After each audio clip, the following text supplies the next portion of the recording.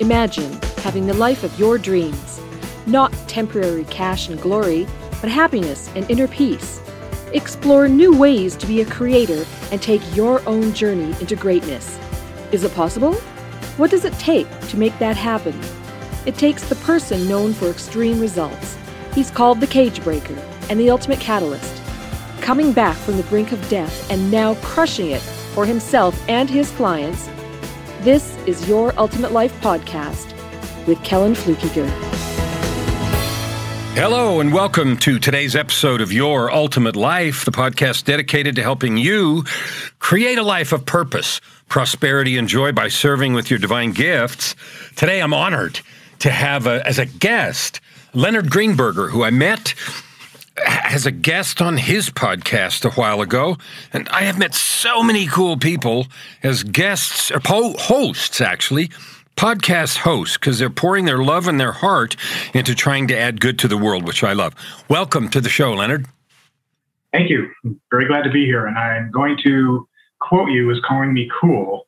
I'm definitely going to use that with my kids and my stepkids.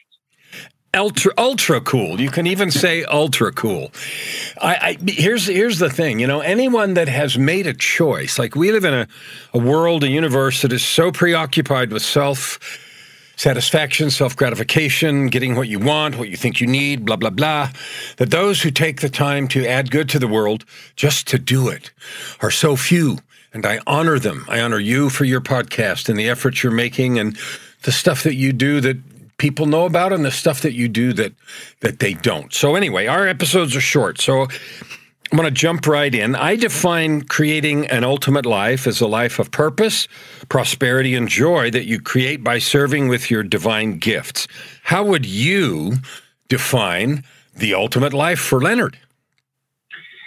It's very interesting that you asked that question today, because as we discussed when you were a guest on my podcast, I am in recovery. I celebrated my 6-month soberversary just last week.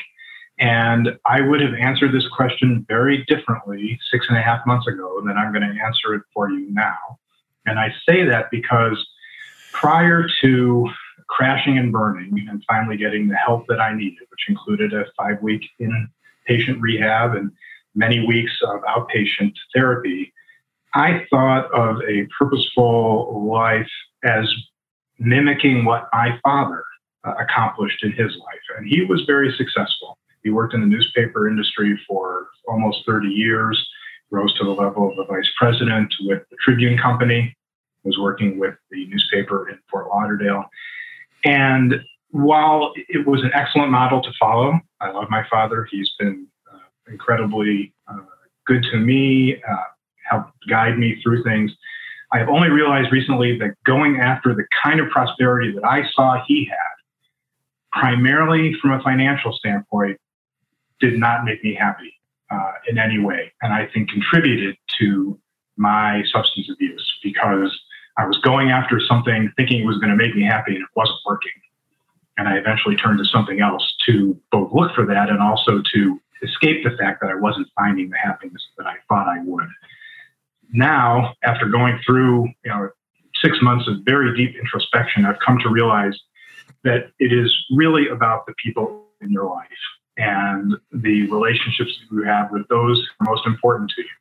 For me, that's my fiance, my parents, my brother, and my kids. And so I have become much more focused on making sure that those relationships are strong than I am on making sure I'm making a lot of money. That's an incredible change. And we have created a religion, at least in the Western culture, around money and valued people in a hierarchy, those that have more or better somehow. And that's often just so not the truth. And as you described that, it reminded me of a saying I heard somewhere. I didn't create it. It says, you can never get enough of what you don't need, because what you don't need won't satisfy you. And you've described that in a perfect way. So I'm hearing you say cultivation, nourishment of relationships in a powerful way, choosing them, nurturing them, making them rewarding, fulfilling, bilateral, supporting, loving relationships. I'm adding some words, but I'm assuming that's what you meant. Is that right? Yeah, that's right. And I'll Well, first I'll give you an example, and then I want to expand a little bit on what I just said. The example is that I've always thought that it was my responsibility to make enough money that I could ensure that my two children, live a life of comfort. And while that's, I suppose, an admirable goal and something that would be nice to have, I've realized that what they just want is a father who is present and there for them in ways beyond and excluding financial. They don't care. They want a healthy, happy, present father. And so I think that is a good example of how I've rethought the way my approach to relationships. In listening to that, it almost brings me to tears. I want to weep because during the time I wanted to be that present father and tried and was internally struggling with so much depression and a conviction that I was worthless that it just blew up in all kinds of different ways. But this isn't my story. So online, we see all this noise. We see books, we see courses that say, tell your story, make an impact. Do what you love and the money will follow. And it sort of touts the idea of you can have this life that you kind of go, woo. And so, and then people, I even talked to somebody the other day. I met him on Lunch Club, which is that AI app that you meet people on. He asked me if I thought it was possible for everybody to really serve with their divine gifts and stuff. And I told him, yes. It is. And he said, no, he disagreed. Anyway, my next question to you is, we hear all this crap about creating this beautiful life, and I call it crap. I don't mean it's bad. I use that word just to mean stuff. Do you believe it's possible to create that ultimate life, really, or is it just hype? I think it's possible to do it. I think, to me, the bigger challenge is figuring out what you want that life to be. And that was my mistake, for lack of a better word, is not really thinking about what it was I wanted and what would get me to that place. And pursuing this, the monetary success, the financial success, I really ignored a lot of other things that would have actually delivered the kind of life that I wanted to lead. And it wasn't until I went through this crisis that I really came through and began to understand it. And that's what I wanted to add to that first response I gave to you in response to your first question. And that is, the most important relationship you have is with yourself. And I never thought about that. I'm almost 56 years old. And the concept of self-care was entirely new to me when I heard about it, when I got to rehab. I take care of myself. I work out. I've gone to the gym regularly for almost 30 years, now more than 30 years. But it was never about feeling good. It was only about looking good. And when I really began to think about, okay, what does Leonard Greenberger need to be happy, to be healthy, to be fulfilled, to feel like he's leading a prosperous life? What does that really mean? And once I began to think about that and identify the things that would really make me happy, that's when I realized, okay, here are the things I need to do to get that. And it wasn't that far out of reach. I just wasn't thinking about it that way. Or paying attention. Ooh, that's so important. Wasn't that far out of reach? We're going to go into that a little bit more. So if you didn't have your money, if you lost all the money, something happened and you broke something so that you became not able to look good, like somehow your body was disfigured, heaven forbid that would happen.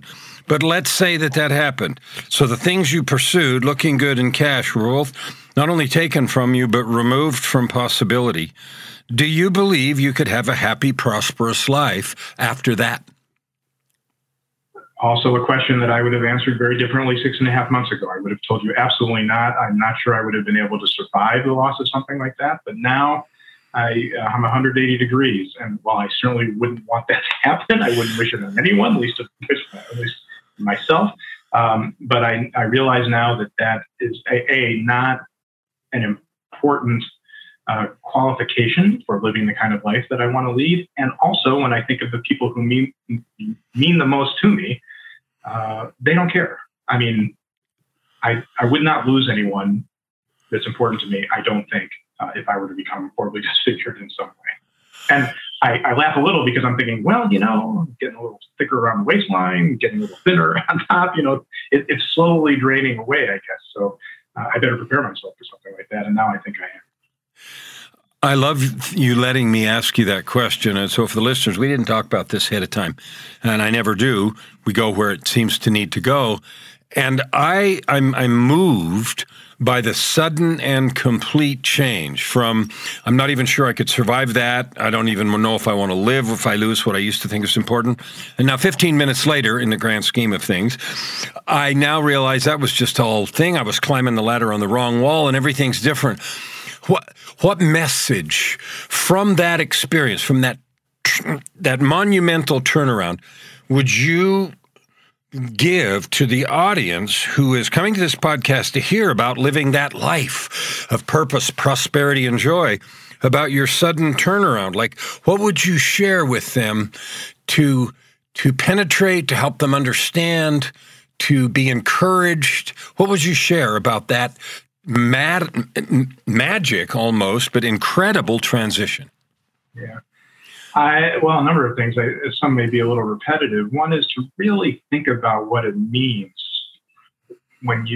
for you to have that life. And it may be that in some people's situations, they really do want, that financial success. And I don't want to say that that's wrong. That's okay. And if you find fulfillment there, then maybe that is something you should pursue. But I would really give it, sit down and really think about it, and maybe in ways that you haven't before if you can. So that's my experience.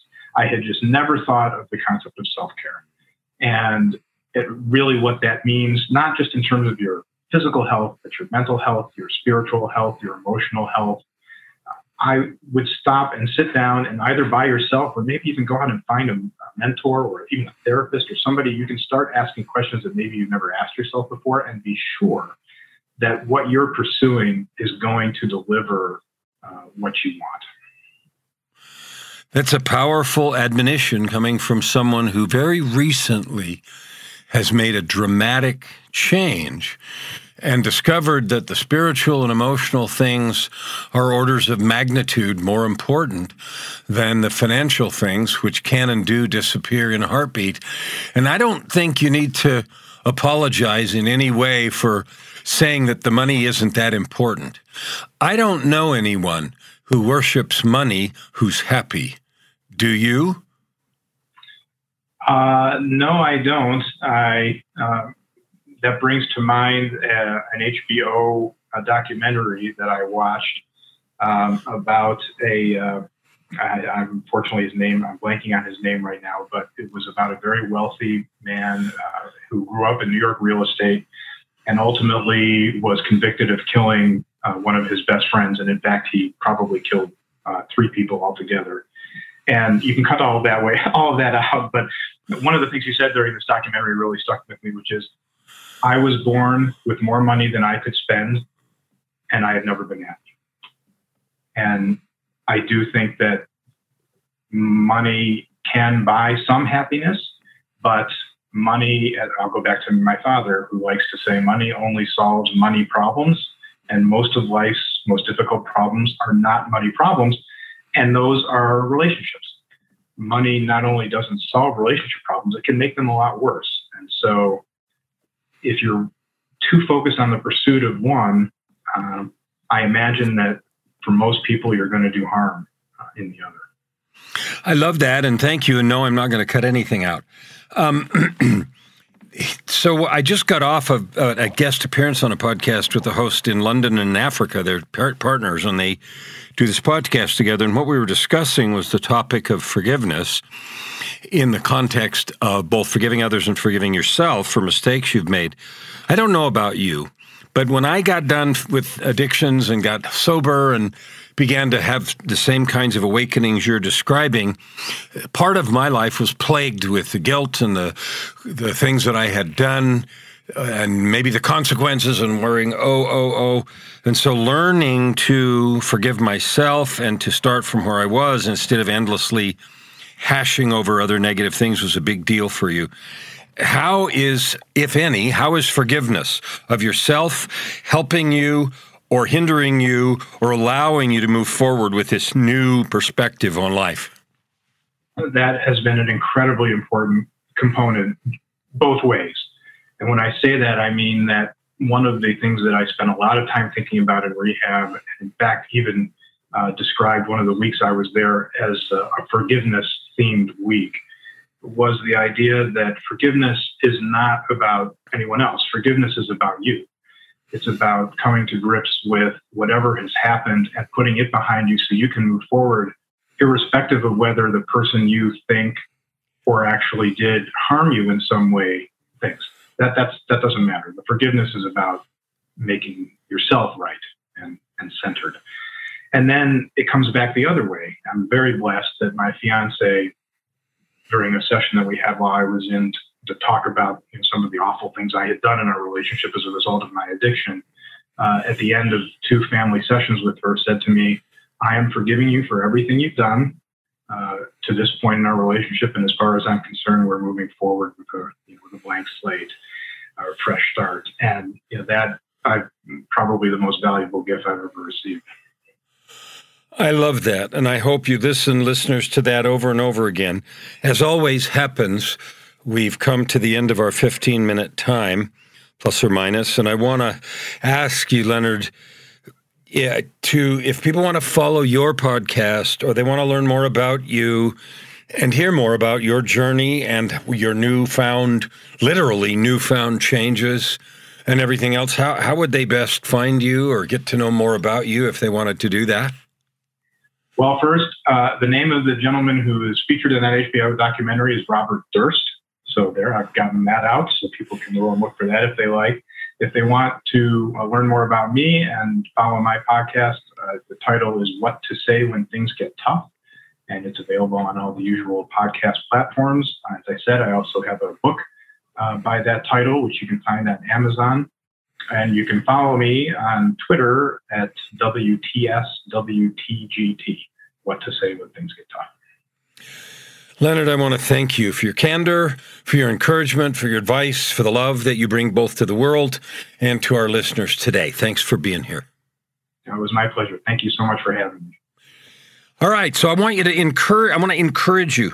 Just listen, a newfound person, 6 months sober.